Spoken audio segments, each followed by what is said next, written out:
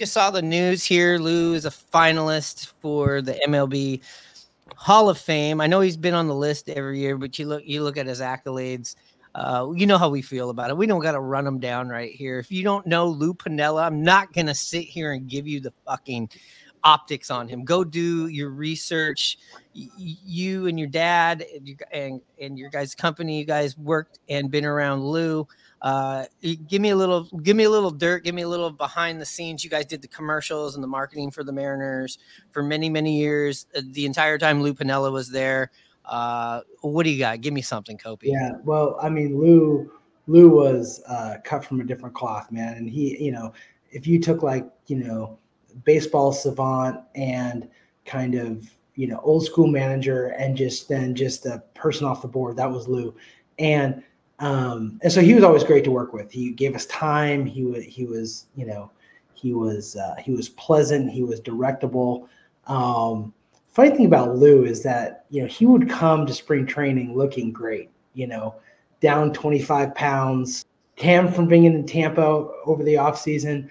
And over the course of the year, he'd get grizzled, and by September, he looked like shit. So my story, my best story about Lou is this is the first year that I went down to observe and help a little bit with the Mariners TV commercial production. And so this is 97, and I am we were shooting around the complex a lot of different places, and so we would always shoot in the minor league clubhouse and dress it to look like the major league clubhouse, and then we would move someplace else. So we had shot a bunch of stuff in the minor league clubhouse, and then we were moving out to the field. And so we did a company move out to the field, and we're out there, and someone, I forget who, said, "Oh, I left a thing back in the clubhouse." And my job was, it's a free trip down there, being around baseball players, appearing in spots. I was a gopher, and I was up for anything. So they say, "Hey, Chris, can you run back into the clubhouse and get this thing?" I think it was a portfolio or something. So I go, "Yeah, no problem." So I go back in there. And, I wasn't totally I was credentialed, so I could go anywhere, but I wasn't familiar with the thing. So I'm kind of walking through, trying to find where it is. And I accidentally entered through the major league clubhouse, and I didn't really know it until I kind of was like, "Oh, okay, I'm in the major league clubhouse." Take a couple more turns, and I come around the corner, and there's Lou Piniella in a fucking towel, smoking a cigarette. But I come around the corner face to face with Lou, and I'm just looking at him. He's sitting there in this towel, belly and smoking, and he just goes, "How you doing, young fella?" and just walks right past me, just like it was just like the most, just nuts hanging on the ground. Yeah, and I was like, that's Lou Piniella. So that's my Lou Piniella story. I've seen Lou Piniella in a towel and doing his best Jim Leland smoking impression. Yeah, and I also love what your dad always says about Lou. Like, he'd just be like, "All right, let's do it, but how long? This better not take all goddamn day." Like, That was his attitude. Like, he would come in, he would do it, but he would tell you right off the bat, "This better not take all goddamn day." Lou, sweet Lou, you got to put him in. I mean, like, I know that they look at people go, "Well, as a player, no, he's not a Hall of Fame player." And maybe as a coach, he's up there. And maybe it's not enough. But then if you add the life of what you've done in baseball and you put those two things together, absolutely. Yeah. And I know some people be like, "You're blasphemy. He's a Hall of Fame." Coach, he didn't get the job done in Seattle. He changed and saved. I know we give a lot of that to Griffey all the time, but like, Lou's the guy that stirred the ship. Lou's the guy that changed the whole, like, hey, Seattle can be a winning franchise, similar, different way, but like same thing. You look at the Seahawks and you go, man, everything changed when Mike Holmgren got there. Right. Pete Carroll took it to the moon, but Holmgren got it going, and that's definitely what Lou Piniella did. And especially him being an ex-Yankee, him being a world champion, bringing a lot of the people from the Reds organization over during those times from being over there and then having that rivalry. That was a great time in baseball.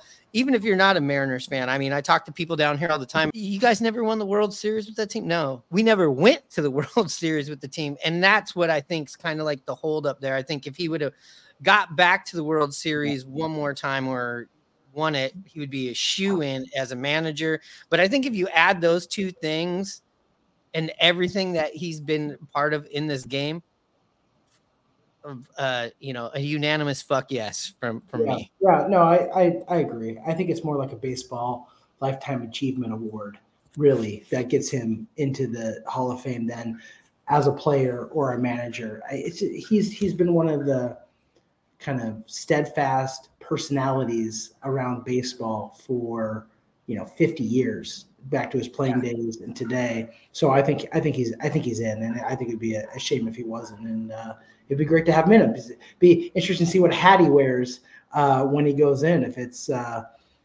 Yankees, or if it's Cincinnati, or if it's the Mariners, or if it's the Rays, or it's the Cubs. The Rays. I'm going to go in as a Tampa Bay Ray. He's from Tampa, so right. let's not exclude that quite yet. I only had one personal interaction ever with Lou Piniella, and it happened this year at the All-Star game, and it's not that great of a story.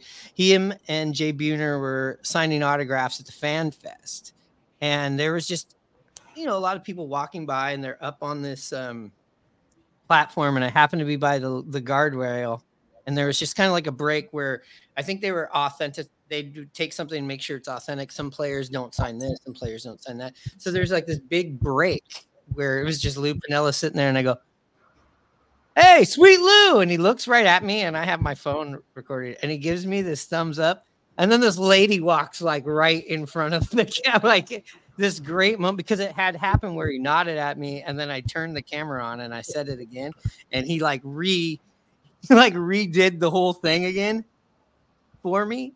And then the lady walks in. I didn't have the heart to ask him for a third take on it, but all right, Kobe, we'll talk soon. And we'll definitely want to hear we'll talk next week when the meetings are going and when they concluded, because Mariners Twitter is going to be going crazy one way or another. If they don't get something next week, everybody's going to flip out. So and you'll be there to battle them all. Check out Kopi. What is your handle here? It is at Chris, CHRIS Copa, COPA, at Chris Copa. Go check him out on Twitter. If you're not following Rye Bread and Mustard, fuck you. But go ahead and go follow Chris.